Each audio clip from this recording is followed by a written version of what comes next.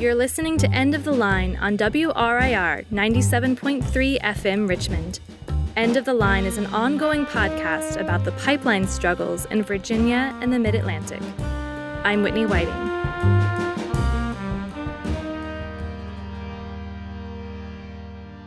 I see it as we've done this thing and that we've proven something as a movement that we are capable of resisting. I was thrilled that they went up in the trees, but I had already told my husband 3 years ago that if I had to go into a tree, I was going to go into a tree. Deckard, Nutty, and Fern, Red and Minor, Ink and Sprout. And of course, the original tree sitters who in the dead of winter climbed the top of Peters Mountain to set the example for direct action against the Mountain Valley Pipeline. Perhaps the most remarkable thing about this 42-inch fracked gas pipeline is not the ease with which federal and state agencies granted it permit after permit. Instead, the remarkable thing about the MVP has been the quite literally record-breaking resistance that it has sparked over the last 7 months. The original tree sits on top of Peters Mountain lasted over 3 months. Nutty lived at the top of a monopod for nearly 2 months, breaking the record for the longest-standing monopod blockade ever. The tree sits, in all their many forms, have together spanned 5 different counties, 4 seasons, and every type of weather known to Appalachia. They've garnered international attention and support from local residents and legislators alike. And now, at a time when MVP's permits are starting to fall like a house of cards, along with its stock prices, water protectors have found their home in the trees all over again. Okay, so I'm just going to start with question 1. This is Lauren up in the tree in Elliston, Virginia. Lauren Bowman has been living high up in a tree in the path of the Mountain Valley Pipeline since September 5th, 2018. Not far from her is another equally tall tree, occupied by a person named Nettle. On the 5th day of their camp, I sent my recorder and a set of questions up to Lauren. Things were still quiet on that day. After so many tree sit blockades, I was curious how this set of trees were still standing, and what had compelled Lauren to be at the top of one. Well, I've been up in the tree for, I think this is day 5. Honestly, the days are kind of blurring together already, even though it's not been that long. The reason that I decided to take this step and climb up into this tree is pretty complex. I guess I'll start at the beginning. Back in, I guess it was February, is when I heard about the tree sits in Giles County, and I had never heard of something like that happening before. 4 years ago when I heard about the Mountain Valley Pipeline, I followed it very closely. I was, really concerned, just like a lot of other people in the community. And then ultimately, I moved on with my life, and I graduated from college, and I went on to take a few jobs elsewhere, and I continued to follow the issues and the development of the pipeline, but I hadn't really taken any steps to really actively get involved in trying to stop construction of the pipeline. It's hard to put in words why that was. It's just apathy that I think a lot of people in my generation feel, is that a lot of these things are out of our control and we don't realize that there is anything that we can do. So when I heard that there were 2 tree sits that had popped up, and I might have said they were in Giles County, but obviously that was not the case. They were in Monroe County in West Virginia. When I heard about them, I was blown away that that was an option, that we could keep fighting. And it gave me hope for the first time and made me realize that, there were things that we could do. There were ways that we could still fight. I'd first met Lauren about 6 months before she climbed the tree in Elliston, out on the Forest Service Road in Giles County, when Tree Sit supporters were beginning to hold routine gatherings to support the people in trees on Peters Mountain. It was before the monopod blockade, before the full closure of the Forest Service Road, and it was Lauren's first time coming out to support. Why did you come out here today? Well, I grew up in this area, and, this is my home, and it has been my entire life. To think about the environmental devastation that's happening here is just devastating to me. I can't talk about it without really getting emotional, but, it means a lot. So. Nancy Bolden, a resident of West Virginia, offered her thoughts that day on the importance of the tree sits.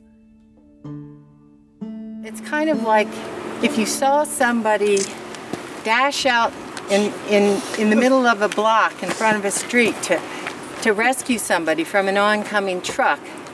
That's jaywalking, right? Are you going to arrest them for jaywalking, or are you going to give them an award for saving lives? I think this is like jaywalking in trees to save lives.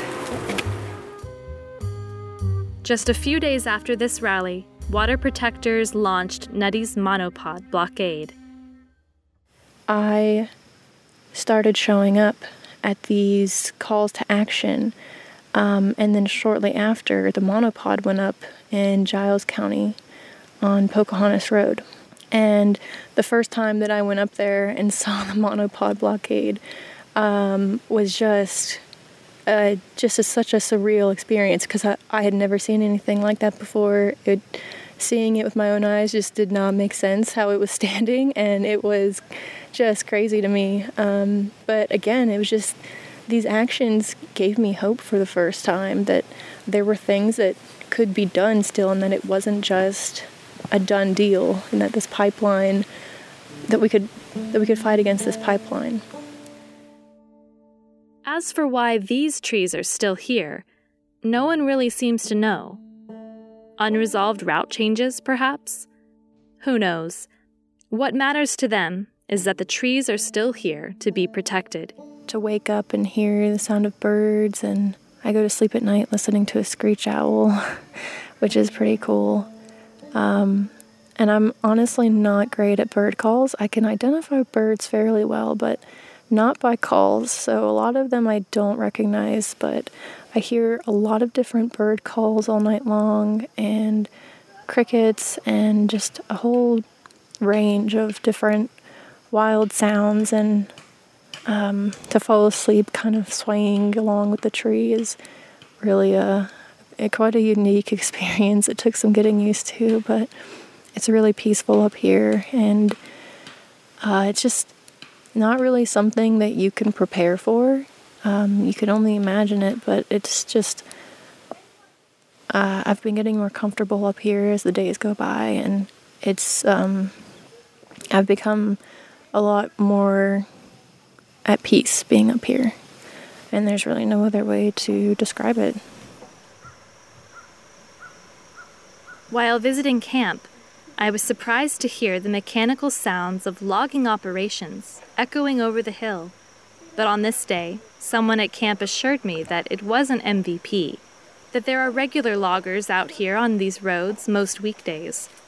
In fact, that might be part of the reason why these trees are still here, but no one could really say for sure. And unfortunately, there are the sounds of logging in the distance, which does kind of hinder that peace just a little bit, to have to listen to trees falling in the distance. I can't put into words how humbled I am that so many people in the community have come out and voiced their support. To have people coming up to me and looking up at my tree and me in the tree and almost reduced to tears sometimes, and telling me that I've given them hope. I mean, I'm just a normal person. And, it's very humbling that something that I've done could prompt somebody to feel that way.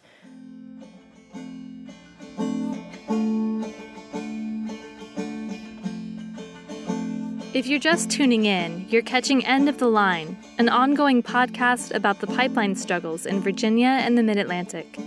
I'm Whitney Whiting.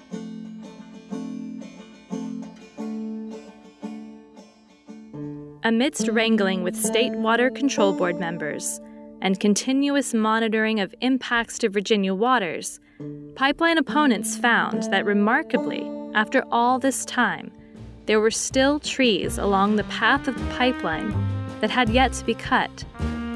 And with these new tree sits, the Mountain Valley Pipeline blockades have now seen every season, shape, and shade of Appalachia.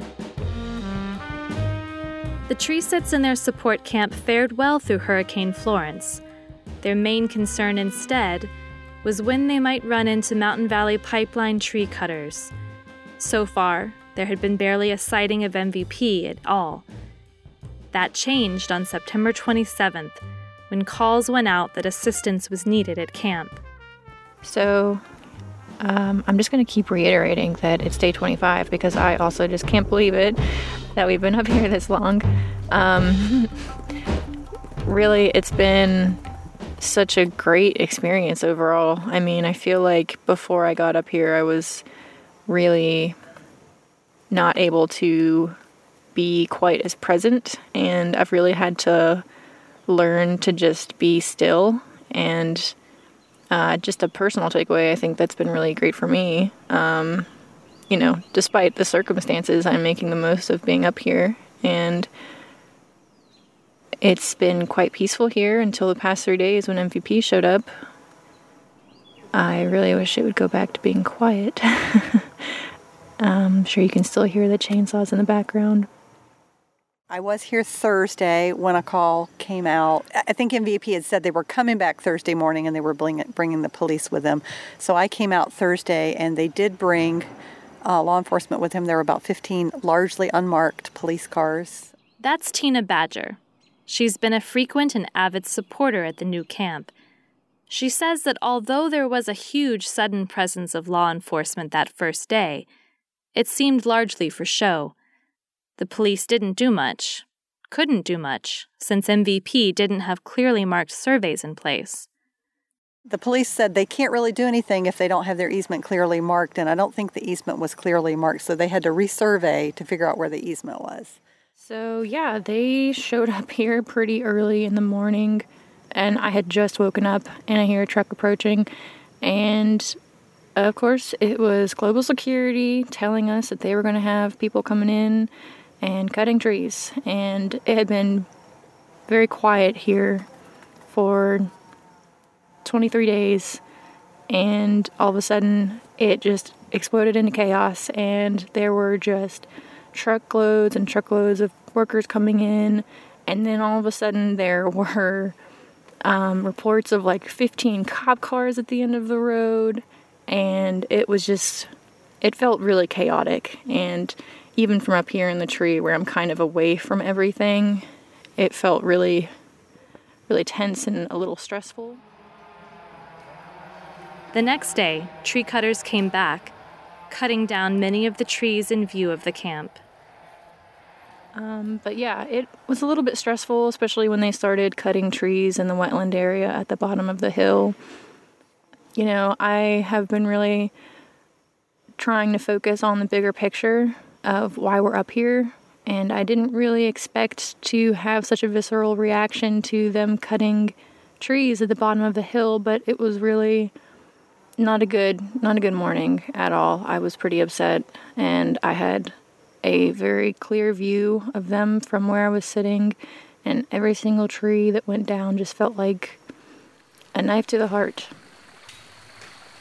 On Saturday, the cutters came back again, but they skipped any intimidation tactics and went straight up the hill, largely ignoring the campers and the tree sitters, making no threats and bringing no extra police forces with them. But the hillside still looks great. They haven't been able to cut anywhere near us.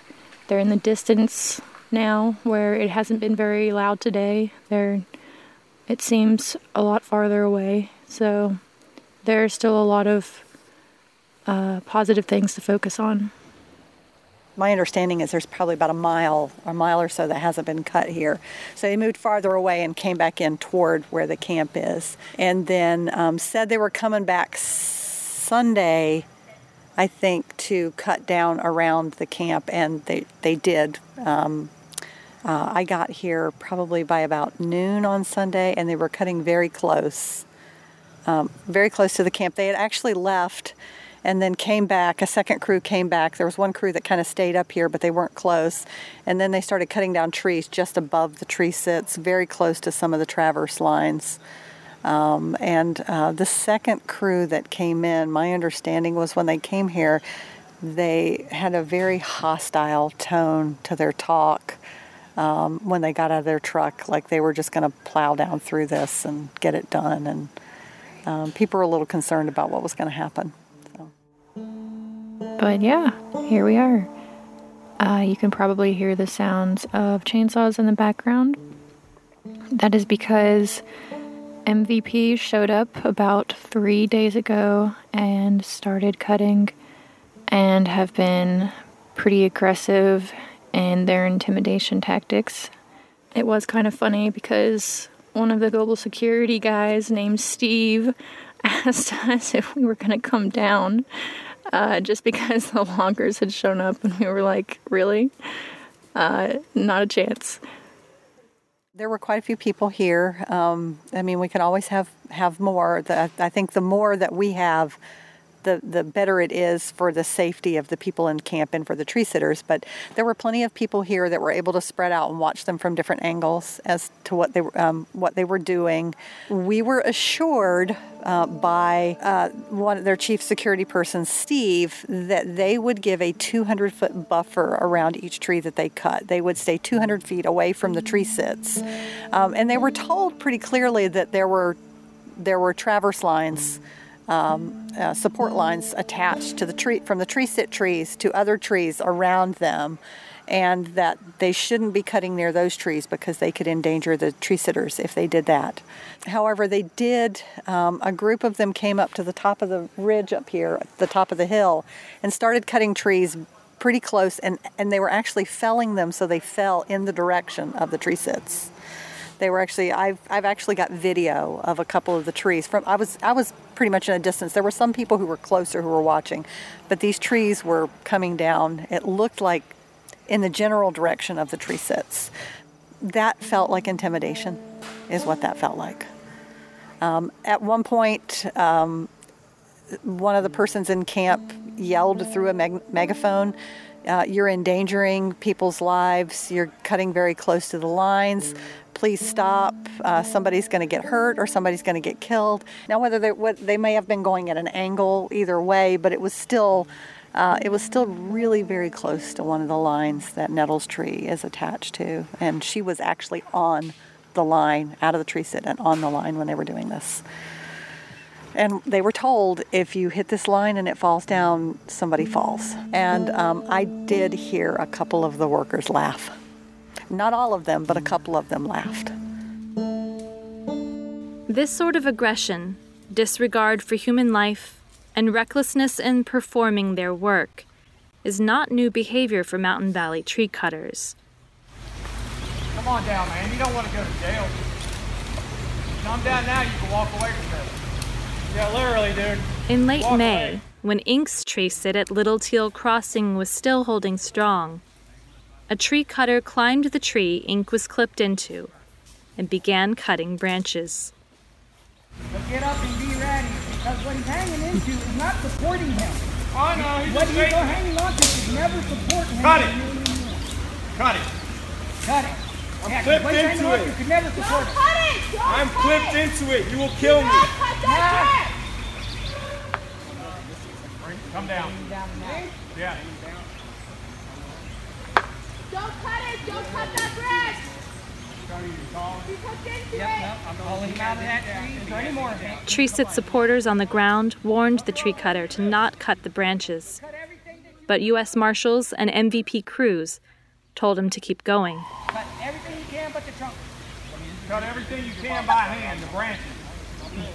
It was one of the most tense standoffs yet. It's yours now. You own it. You didn't think we thought we were playing games. We're not. Ink sustained injury to the ribs as a direct result of the tree cutter's actions.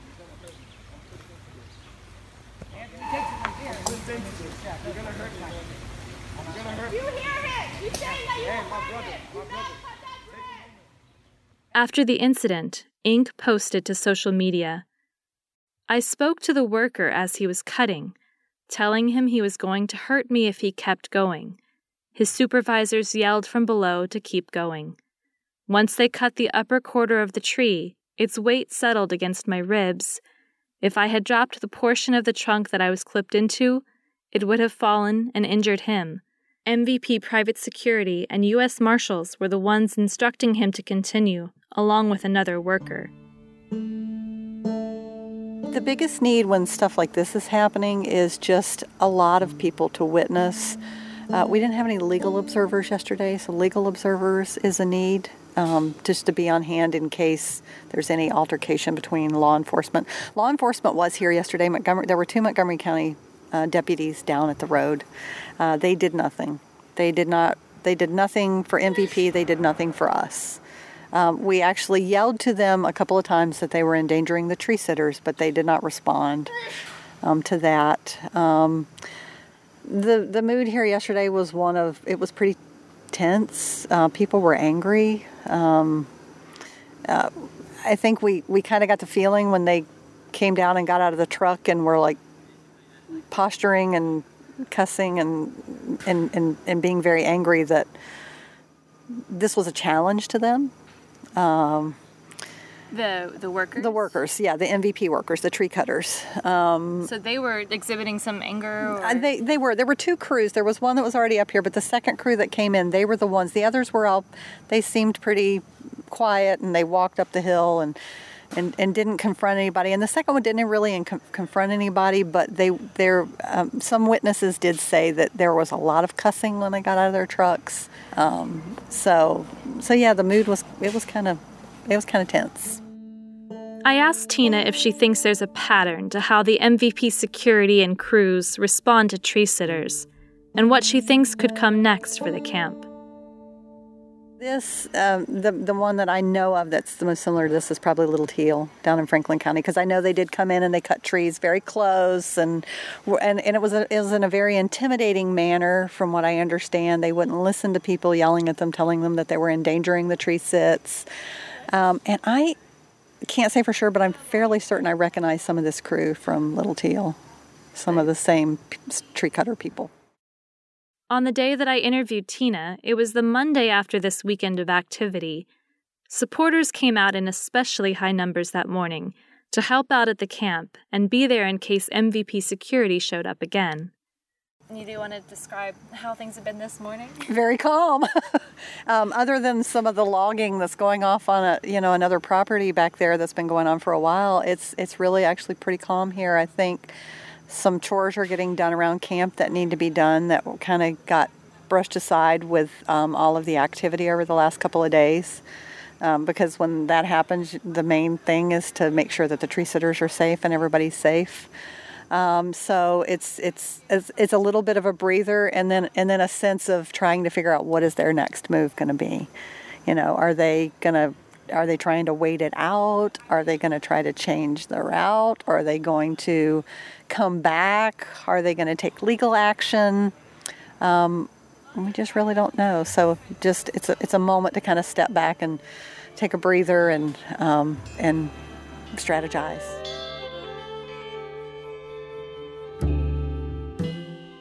I didn't climb up into this tree with any delusions that my action alone is going to stop this pipeline. All of our victories so far we've accomplished due to all of our collective efforts, and it's going to take more than just one blockade and more than just one way to stop this pipeline. We're going to end this episode with words from the other tree sitter in Elliston, Nettle, who published these words on October 4th from atop the White Pine. Today is day 30 of the Yellowfinch blockade. Over these 30 days, we have successfully blocked the cutting of these trees, nearly the last trees still standing on the route of the proposed Mountain Valley Pipeline. MVP has threatened my safety by cutting within 50 feet of our traverse lines, attempted to harass us, called the cops twice on us, and took over 24 hours to resurvey the patch of land we inhabit after forgetting where the easement was. Now their incompetence has led to a newly revoked permit in West Virginia, disallowing them from crossing any water bodies in the state. A local told a friend of ours recently that he opposed the pipeline, but wouldn't possibly be found protesting it. Protesting a project this big, he said, was like parking a Volkswagen in front of a freight train. I think that sadly, in a lot of fights, this feels true. I want to make clear that it is worth it anyway. It is always worth it to inspire more resistance, to expose the realities of this unjust country, and to breed non-compliance.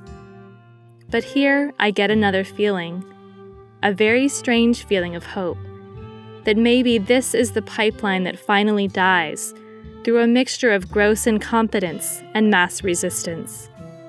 And that surely would change things, would show us that extraction, capitalism, and settler colonialism have an expiration date. Here's to hoping that it's soon. More to come in the next episode of End of the Line. End of the Line is produced by Whitney Whiting, with help from friends and listeners across Central Appalachia, Central Virginia, and beyond.